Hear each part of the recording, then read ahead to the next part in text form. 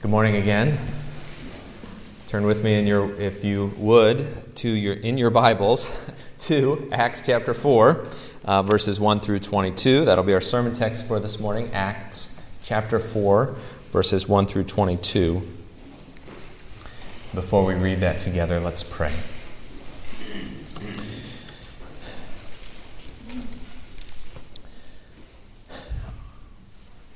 Our Father, we come to you this morning to hear from your word, to hear about your Son, to hear the word of the gospel, that we might be renewed and refreshed by it, that we might greater understand your love for us in the cross, and in light of that love, might be able to live for you more fully in the world.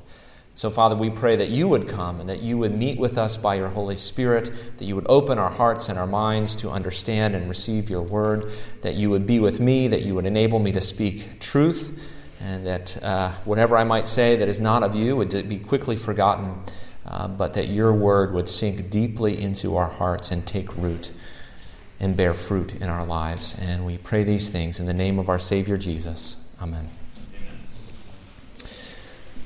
Acts chapter 4, beginning with verse 1.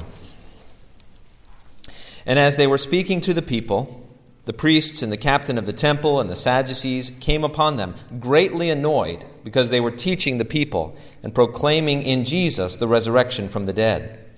And they arrested them and put them in custody until the next day, for it was already evening. But many of those who had heard the word believed, and the number of the men came to about 5,000. On the next day, their rulers and elders and scribes gathered together in Jerusalem with Annas the high priest and Caiaphas and John and Alexander and all who were of the high priestly family. And when they had set them in the midst, they inquired, "By what power or by what name did you do this?" Then Peter, filled with the Holy Spirit, said to them, "Rulers of the people and elders, if we are being examined today concerning a good deed done to a crippled man, by what means this man has been healed, let it be known to all of you and to all the people of Israel that by the name of Jesus Christ of Nazareth, whom you crucified, whom God raised from the dead, by him this man is standing before you well. This Jesus is the stone that was rejected by you, the builders, which has become the cornerstone.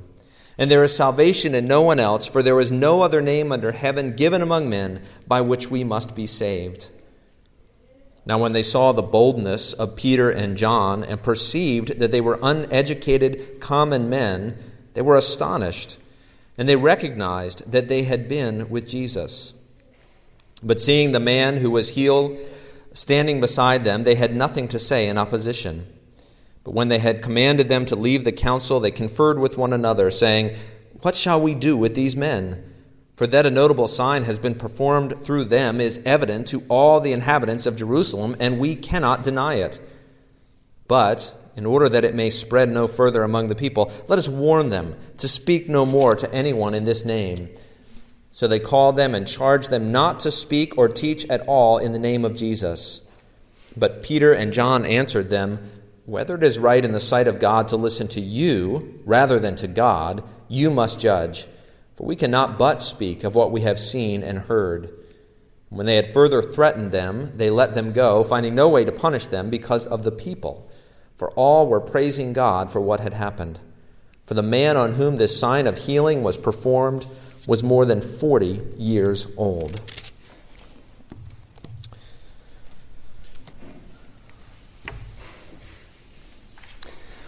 When was the last time you were in an argument and you didn't want to admit it, but you were wrong? Or when was the last time you were in an argument and you were right, but you found yourself on the losing side? In either case, what did you do? How did you respond?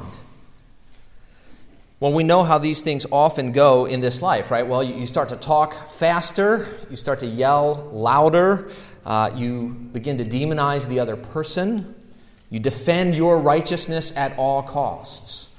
And this is the way of this age, right? We must maintain our righteousness. We must prove ourselves to the people around us. We can't let the other person win, and so we end up locked in a power struggle. Well, this was the MO of the Sadducees, who we're going to look at in Acts chapter 4. And if you turn to the back of your bulletin, you see the outline there. We're going to look at a couple of things. We're going to look at how much the Sadducees had to lose. We're going to look at how the resurrection was a threat to them and what they had to lose. We're going to see them clamoring for power, and then we're going to talk a little bit about our own power struggles in light of this chapter and in light of the gospel. So first, so much to lose. What do you have to lose? What on earth do you have to lose? You could probably come up with a long list of things. You have family and you have friends, you have a house, you have a car, you have a job, you have a reputation. Of course, the more you have to lose, or the more you have, the more you have to lose. The Sadducees in Acts chapter 4 actually had quite a bit. Remember where we are in Acts. Peter and John have healed a lame man on the way into the temple. That lame man was so overjoyed, he began walking and leaping and praising God, and he began to draw a crowd. And so Peter and John, there's a crowd, so what do? They preach the gospel.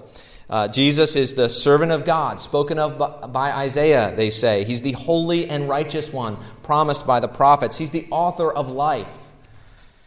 This Jesus, they say in chapter 3, you delivered over and denied, but God raised him up from the dead.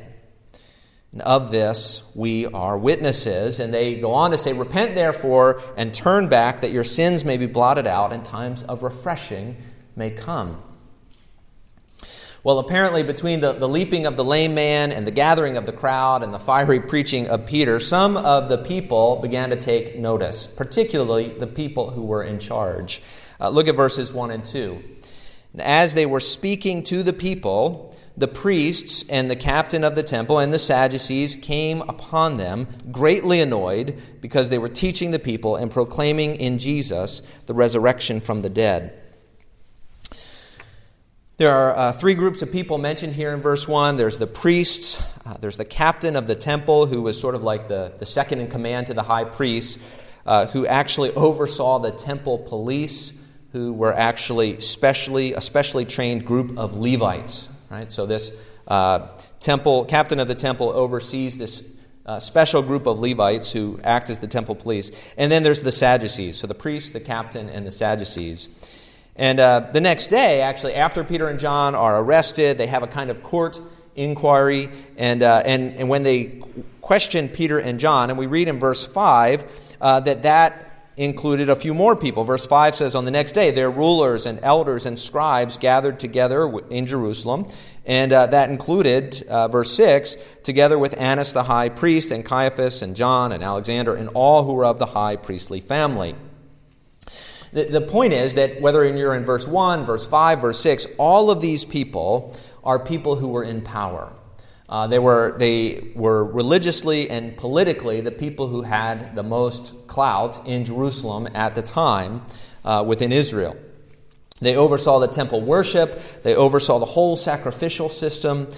They held the people's relationship to God in their hands. Right? If people wanted to be reconciled to God, they had to come to the temple. They had to perform sacrifices, and these groups of people oversaw that process. They oversaw the money changers and the sale of the sacrificial animals. And even Rome interacted with this group of people as representatives of Israel. So they not only had religious power, right, but they had political clout as well. All the high priests came, at that time at least, from the Sadducean party. And so this party, the party of the Sadducees, had particular power, right? They were on the top of the social scale. They were sort of the aristocrats, not aristocats, that's a Disney movie, but aristocrats of the day. They were the few leading wealthy families, right? They were supported by the rich. They had little concern for the masses, and the Sadducees denied the resurrection. This is a group, you may remember, that tried to trick Jesus by asking him a question about the resurrection. We read about it earlier. They said, if a woman is widowed 7 times in this life, whose wife will she be in the resurrection? And Jesus began his answer, this great answer in Matthew 22. He begins by saying, you are wrong because you know neither the Scripture nor the power of God. Pretty blunt. And this group of people really are the most powerful people in Israel. They had religious, economic, and political clout. They controlled the temple guard, the temple money. They had an in with Rome. Right? These are wealthy, powerful men. They have a lot to lose. What do you have to lose? Where have you found yourself in a comfortable spot in life? Where do you have power or influence? Where are you gaining notoriety? You know, when we're young, we think about the answer to this question. It's who's the coolest, right? Who's the strongest? Who's the fastest? Who's the prettiest? We get to college, suddenly the smartest begins to matter a little bit as well. And sometimes it's the little things in life, right? Like your friends look up to you. Or you find yourself rising the corporate ladder in your job, in your business, gaining maybe a little prestige, a little bit more money as you do so. Sometimes it's much bigger things, of course, like people who are in government, people who run international businesses, or people who have the ear of those in such positions. What about you, right? What do you have to lose? The Sadducees knew what they had to lose, and they had no interest in losing it. And this brings us to our next point, which is the threat of the resurrection. Verse 2 tells us that the Sadducees were greatly annoyed because they were teaching the people and proclaiming in Jesus the resurrection from the dead. See, the resurrection was a threat to the Sadducees. Now, can you imagine it, right? What we celebrate on Easter, it's pastel colors and Easter egg hunts, right? No one would assume that the thing we are celebrating is a threat. But it was. It was certainly a threat to the Sadducees, and in many ways it continues to be a threat to today.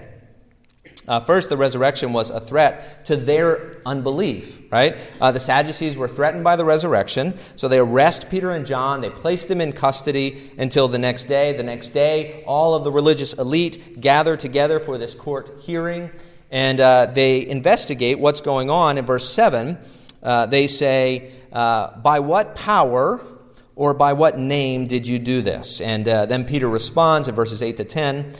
He says, rulers of the people and elders, if we are being examined today concerning a good deed done to a crippled man, by what means this man has been healed, let it be known to all of you and to all the people of Israel that by the name of Jesus Christ of Nazareth, whom you crucified, whom God raised from the dead, by him this man is standing before you well. Now, remember, the Sadducees don't believe in the resurrection. They don't want the apostles to preach the resurrection. But there's one problem. There's a lame man that has been healed. And that he has been healed is actually undeniable. They say that multiple times. Look at verse 14 and verses 14 and 16. 14, seeing the man who was healed standing beside them. Right? Remember, he was lame. He couldn't walk. He couldn't stand. But they see him right there, standing beside them. They had nothing to say in opposition. Verse 16, they're talking amongst themselves. They say, what shall we do with these men? For that a notable sign has been performed through them is evident to all the inhabitants of Jerusalem, and we cannot deny it. Right? There's nothing we can say here to deny what has happened. They could not deny that a man had been healed. And now, though, Peter ups the ante because he is saying that it was through the resurrected Jesus that this healing happened through Jesus. Verse 10, by the name of Jesus Christ of Nazareth, whom you crucified, whom God raised from the dead, by him this man is standing before you well. Of course this is a threat to the Sadducees. It's a threat to their reigning orthodoxy, right? To their beliefs, just as it is a threat to really the reigning orthodoxy today, the reigning beliefs in our age, or at least as verse 2 says, it's annoying. You know, when we say that Jesus has risen from the dead, what we're saying is that materialism is wrong. We're saying that naturalism is wrong, that there's something more than this life. There is something more than what you can see with your eyes. We're saying you can no longer simply ignore the spiritual world, that there is a God before whom you will have to stand. That God judged Jesus faithful and raised him from the dead. And he will judge each one of us on the last day. That's the implications of the resurrection, that Jesus was judged faithful and so raised from the dead, and each one of us will be judged as well. So the resurrection is a threat, right? It's a threat to their unbelief. It's a threat to their denial of the resurrection. But it's a threat to them personally as they stand before God. Second, the resurrection is a threat to their status. Right? Peter goes on in verses 11 and 12 to say this. He says, "This Jesus is the stone that was rejected by you, the builders, which has become the cornerstone. And there is salvation in no one else, for there is no other name given under heaven among men by which we must be saved." And these verses, especially this image, works on so many different levels. Peter is quoting Psalm 118 in verse 11. He quotes Psalm 118 as it uses a proverb, that the stone that the builders rejected has become the cornerstone. And, of course, if you were erecting a building in that day, a stone that might not fit the foundation, right, that might not be flat enough or square enough or just the right shape, might nevertheless be the perfect stone later on in the building process, or even for the top, for the capstone. And the word cornerstone might refer to a foundation stone or to the capstone that holds it all together, that holds everything together in the end. Either way, actually, the point is the same, the point of the proverb, that is what those in charge rejected, right, ended up having primacy. Right? The stone that the builders rejected has become the cornerstone or the capstone. What those in charge rejected ended up having primacy. It's like primacy. It's like the kid who's picked last for dodgeball who ends up being the star player, right? Nobody suspected it. The people in power rejected him, but then in the end he comes through. Psalm 118 uses this image to speak of Israel's king being in trouble, rejected by those around him, but saved from his troubles by God. And of course, this is the apostolic witness that we've seen again and again in Acts, right? That Jesus was rejected by men, but raised by the Father. And of course, Jesus is Israel's king, right? He is the true son of David who sits on the throne of God in heaven. He was rejected by his own, but exalted by the Father to the highest place in his resurrection and in his ascension. And so think about what this means then for the Sadducees, for Israel's religious leaders, right? They are the builders who rejected Jesus, who has now become the cornerstone. In their position of authority, right, as the builders, as the leaders of Israel, they rejected Jesus. They rejected the Messiah. But God overruled them and raised him up. They claim to speak for God, but God has overturned their judgment. And so Jesus' resurrection is a threat to their status as the religious leaders. It shows that they've been wrong this whole time. These verses, though, work on another level. I once read of a connection in Jewish lore between these words in Psalm 118 and the building of the temple. That is, the lore was that there was a stone in the midst of the building of the temple that was rejected and that eventually became the capstone. So the lore says that's where this proverb came from.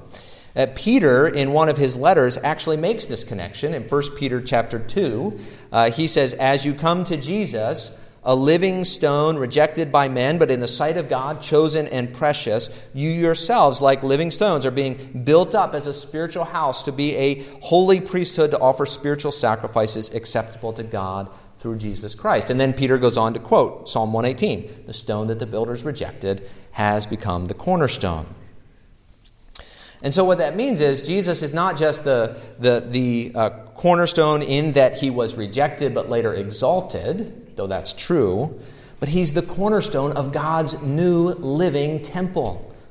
And what that means is if there is a new temple, that means the old temple has lost its purpose. The priests and the Sadducees and other religious leaders, what did they do? They oversaw the temple. That was their job. They held the religious life of Israel in their hands. But if there's a new temple in which God is at work, and salvation is found in this new temple, right, what does that mean for them? The priests and the Sadducees have lost their position. They have no more clout, no more pull. Salvation is not found in the lamb slain at the altar. Salvation is found in the lamb slain on Calvary.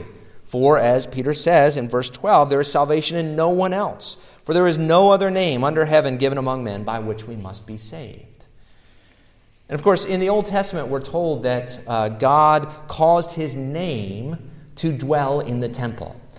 You may remember that. God talks about, the Old Testament talks at times about God himself dwelling in the temple. But when it gets specific, it says, we know, God, that you can't dwell in the temple because you're God. You fill all things. But God caused his name to dwell there. And but now God has caused his name to dwell in a person, in Jesus Christ of Nazareth. Right? He is Lord. God dwells uniquely in him. This is a threat, right? It's a threat to the temple elite. It's a threat to their understanding of the way the world works. It's a threat to their status as those who run the show.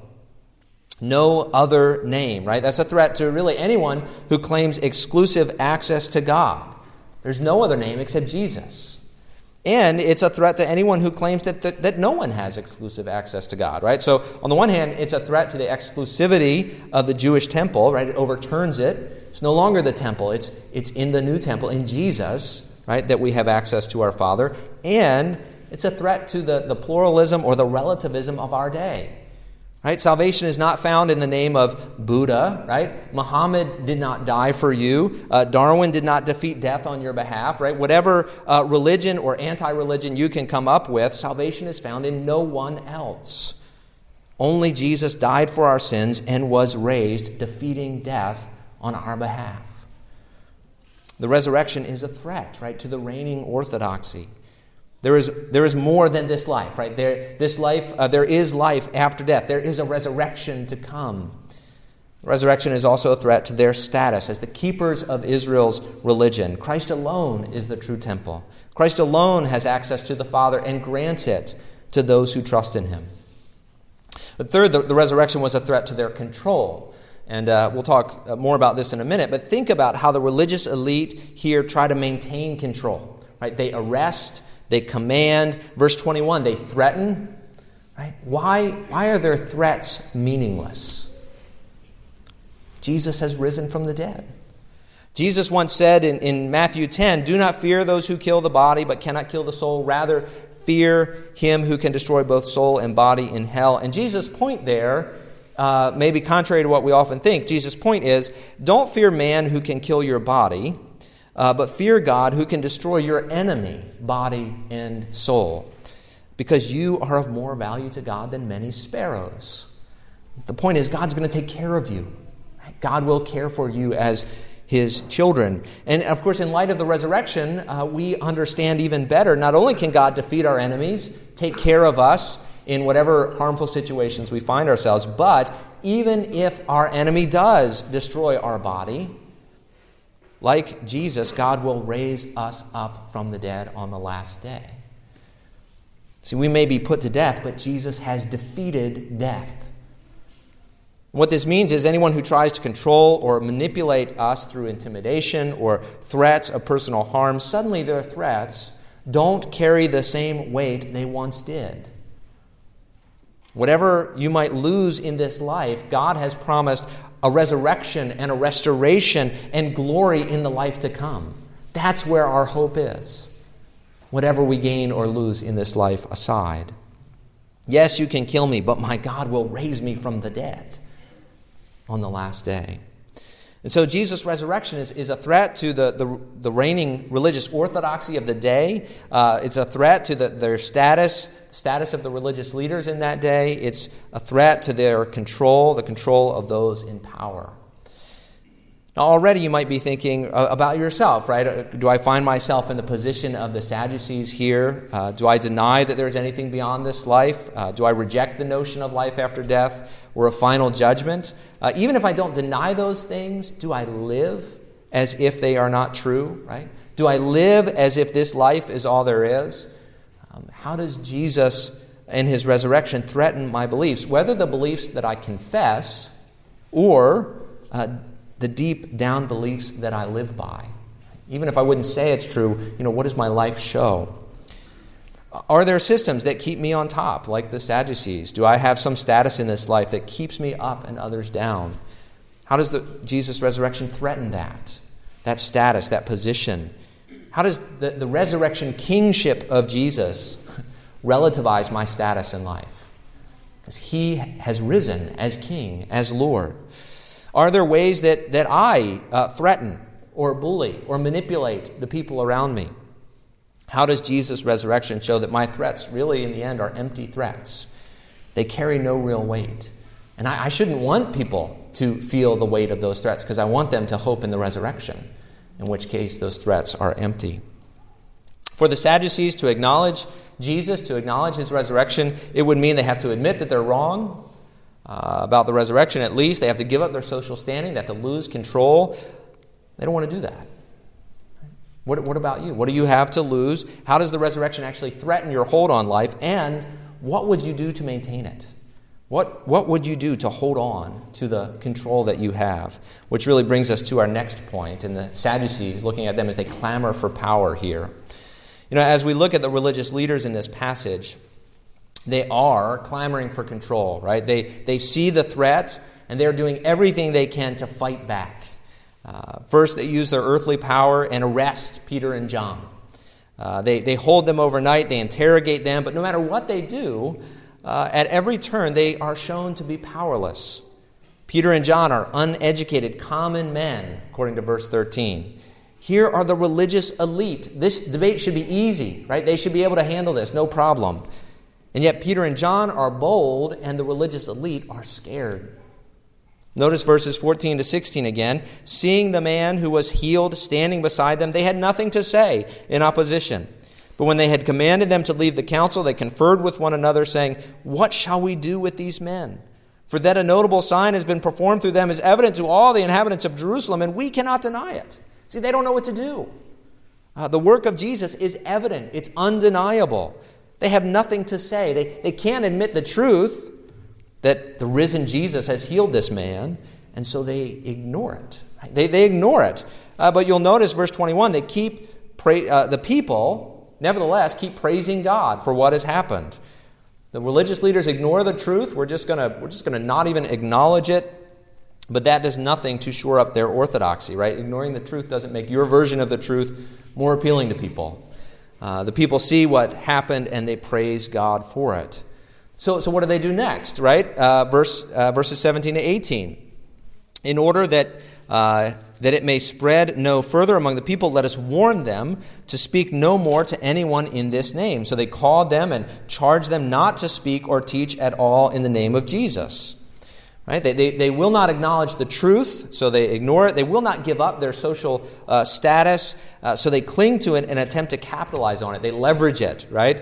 They're the religious leaders after all, so they command Peter and John to stop teaching in Jesus' name, right? You need to listen to us. Stop this teaching in Jesus' name. Of course, it doesn't work. Peter and John's great response, verses 19 to 20. They say, whether it is right in the sight of God to listen to you rather than to God, you must judge, for we cannot but speak of what we have seen and heard. And here's what's interesting, actually, about their response.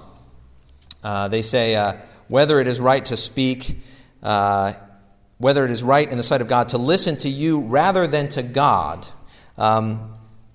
Here's what's interesting. Who commanded Peter and John to preach in Jesus' name? Jesus did, right? He said, "You will be my witnesses." He said, "Go and make disciples of all nations." When Peter and John say they must listen to God rather than men, what they mean is they must listen to the risen Christ. They must listen to Jesus. That's where we hear the voice of God speaking in the person of Jesus, God incarnate, God in the flesh. Not through the religious establishment, but through the risen Christ, who, of course, today continues to speak through the apostolic testimony in Scripture. We continue to hear the voice of Jesus. The one you rejected, they're saying, God exalted, He is Lord and King. We must listen to Him. Whatever you may think, Peter and John are saying, right, your status is gone. It's at least relativized under the kingship of Jesus. We have to honor King Jesus. We have to listen to King Jesus, whatever you might say. That's what we're going to do. And yet, the religious leaders, they persist, right? They won't give up. So verse 21, when they had further threatened them, they let them go, finding no way to punish them because of the people, for all were praising God for what had happened, right? They still try to control the situation. They try to manipulate. They threaten. Now, we just talked about how the resurrection undercuts our threats. Jesus rose, and so our threats become ultimately meaningless. But I want you to notice something else. Why didn't they just do away with Peter and John right then and there? Why not just get rid of them, right? Or at the very least, give them a good beating, right, to ensure that they're going to listen to what you have to say. Well, verse 21 says, they let them go, finding no way to punish them because of the people. See, all the power that they thought they had, they never really had in the first place. Worldly power is always dependent on the whim of those who are more powerful or greater in number than you. And so the Sadducees, the high priests, the priests, the elders, and so on, they're afraid to act. Even though they're the ones in charge, they're afraid to act because of the whim of the people. Worldly power can always be overturned by worldly means. So that these religious elite in Israel, they have everything, right? Political, economic, religious power. They're threatened by the resurrection, as well they should be, because the resurrection has upset their beliefs, their status, their control. And so they scramble, right? It was a power grab, and they knew it, right? They arrested Peter and John. They ignored the obvious evidence. They issued impotent commands. They made powerless threats. And through it all, Peter and John act with boldness. They act with boldness because of the power of the name of Jesus. Ultimately, the power that the religious elite had was what? It was the power of death. They could threaten and they could kill, and they will do that as the story goes on in the book of Acts. And this is always the power that the world falls back on. This is the power that we often fall back on, right? When we make threats, when we condemn people, when we belittle them, when we shame and guilt and mock and ostracize, when we abandon or we steal or we hurt or we harm, right? The world can indeed kill your body. It can take your possessions, right? It can bring harm. People can bring you physical and mental and emotional and social and economic harm. But what of the power of the resurrected Jesus? The power of the resurrected Jesus is the power to give life. It's the exact opposite. The man lame from birth, who's now walking and leaping and praising God, he bears witness to that fact. Jesus has the power to give life. And not just any life, right? A life that conquers death. He died and then rose. The life he gives overturns the power of death. This is why Jesus' kingdom is such a threat to every other kingdom, to every other king, right? Their ultimate weapon was defeated in the resurrection. Whatever the world may throw at you, however it may beat you down, right? Our response is Jesus rose. Life has conquered death. The religious elite had everything, but they were threatened by this power of the resurrection. So they scrambled to grab power, but Jesus rose, conquering death. Conquering death. This brings us to our final point about our own struggles. And I want to mention briefly just 3 ways that we struggle with power. And there could be dozens more, right? But 3 ways that we struggle.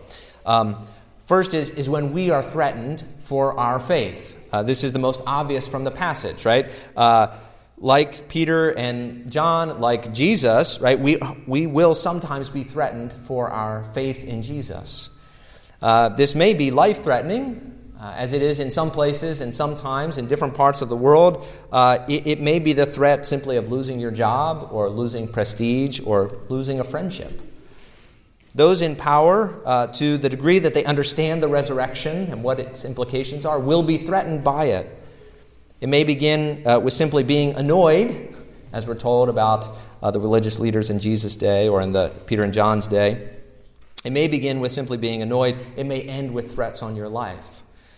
Where you are in the world, where you are in history, may determine the degree of the world's response. But some of those in power will always be threatened, and their response will be to use their power, whether to shame or to kill, to put down that threat. The question is, how do we respond? We can respond with boldness, right? Like Peter and John, because we know the one who has the power of life, the one who rose from the dead. We don't have to fear the world becoming annoyed. We don't have to fear the world putting us to death, right? As many Christians throughout the past 2,000 years have been for their faith. Our job is simply to faithfully represent Jesus in word and in deed, right? Entrusting our lives to Him. So whether in this life we have much or have little, whether in this life we are put to death or live long lives into old age, right? Either way, we know that our true lives will come when He returns. That's our hope. Second, we often experience power struggles in relationships. Very often when we're threatened in our relationships, we respond like the Sadducees do. We ignore the truth, we claim our status, we use force to try to control the people around us. We want to shore up our advantage and lose no ground. We're living as if Jesus has not been raised. Whenever you feel threatened, really that's a good opportunity to look at your heart. What are you holding on to? What is so important? If it's not the gospel or your love for God and neighbor, the two great commandments, then there is probably something in your heart that needs to be dealt with. The gospel enables us to be honest about our failings, to give up any claim to rights, any claim to status, and to let go the reins of life as if they were ever in our hands in the first place. We can be honest about our failings because we know forgiveness in the cross. We can give up our rights because we know that life is found in following our Savior, who did not claim His rights, but became a servant and headed to the cross. Not because He had done anything wrong, not because He deserved it, but out of love for us, the unlovely. And so we now take up our cross and follow Him. We can let go the reins of life, knowing that God is in control, even when the hour looks darkest. When your cross weighs heavy upon you, when the nails pierce deep, when you feel like you have been laid in the tomb for dead, God is still in control. And with Jesus, whatever suffering you endure in this life, suffering comes before glory, the cross before the crown. We have hope in the resurrection. We have the hope of all things being made new. So we are forgiven. Now we follow Christ into a life of sacrifice, into a life often of pain. But we do that with the hope of the resurrection firmly before our eyes, walking with our hope planted there. So we have these power struggles. When the world ridicules our faith, we can respond in hope. When relationships backfire, once again, we respond in honesty, in hope of things to come. The third power struggle is how we are called to manifest Jesus' power in the here and now. We're not Peter and John. We're not the apostles. We're not likely going to heal any lame men anytime soon, though we can certainly pray, as James encourages us to do, pray for those who are sick. But what can we do, right, that would be undeniable evidence that Jesus is with us? That's what they have here, right? That the people can't say a word.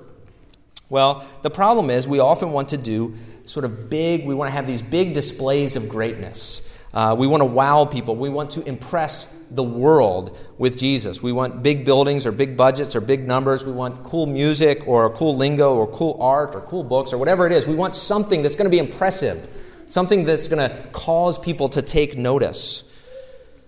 We want to manifest the greatness of Jesus according to the world's rules. Of course, that's exactly what we cannot do. We manifest the power of Jesus by not living according to the world's games, by not living according to the world's power struggles. His power is not manifested in our worldly stature, but in our weakness.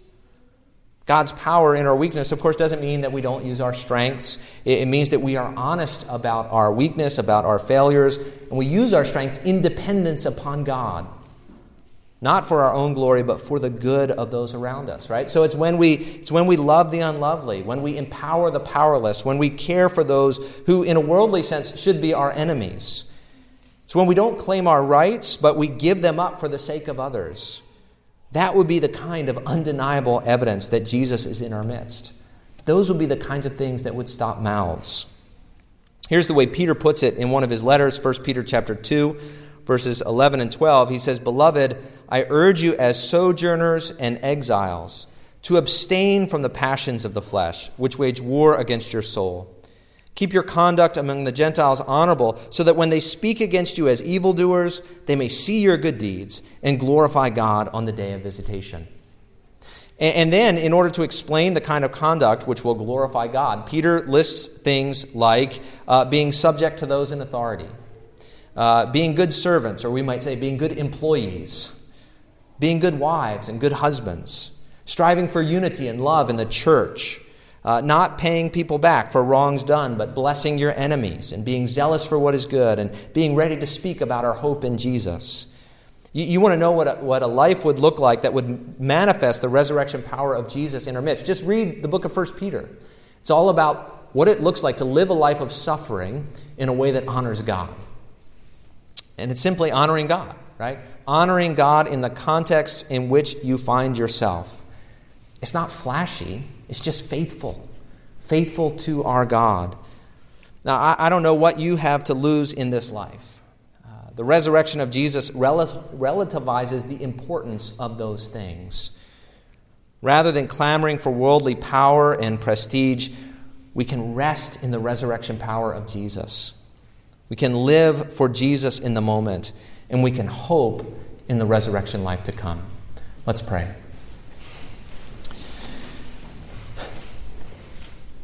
Our Father, we do pray that you would set our hope on the resurrection, that you would lift our eyes off of this life. We are so often concerned for what we might lose in this life. And I pray, Father, that you would set our eyes on what we will gain at the resurrection, that we would radically live for that day, for that moment, when we will see our Savior face to face, when we will enter into perfect, unbroken fellowship with him forever. Father, we pray that we would live now in light of things to come, in light of the work of Jesus, in light of his presence with us, and in light of his return on that last day. We pray these things in Jesus' name. Amen.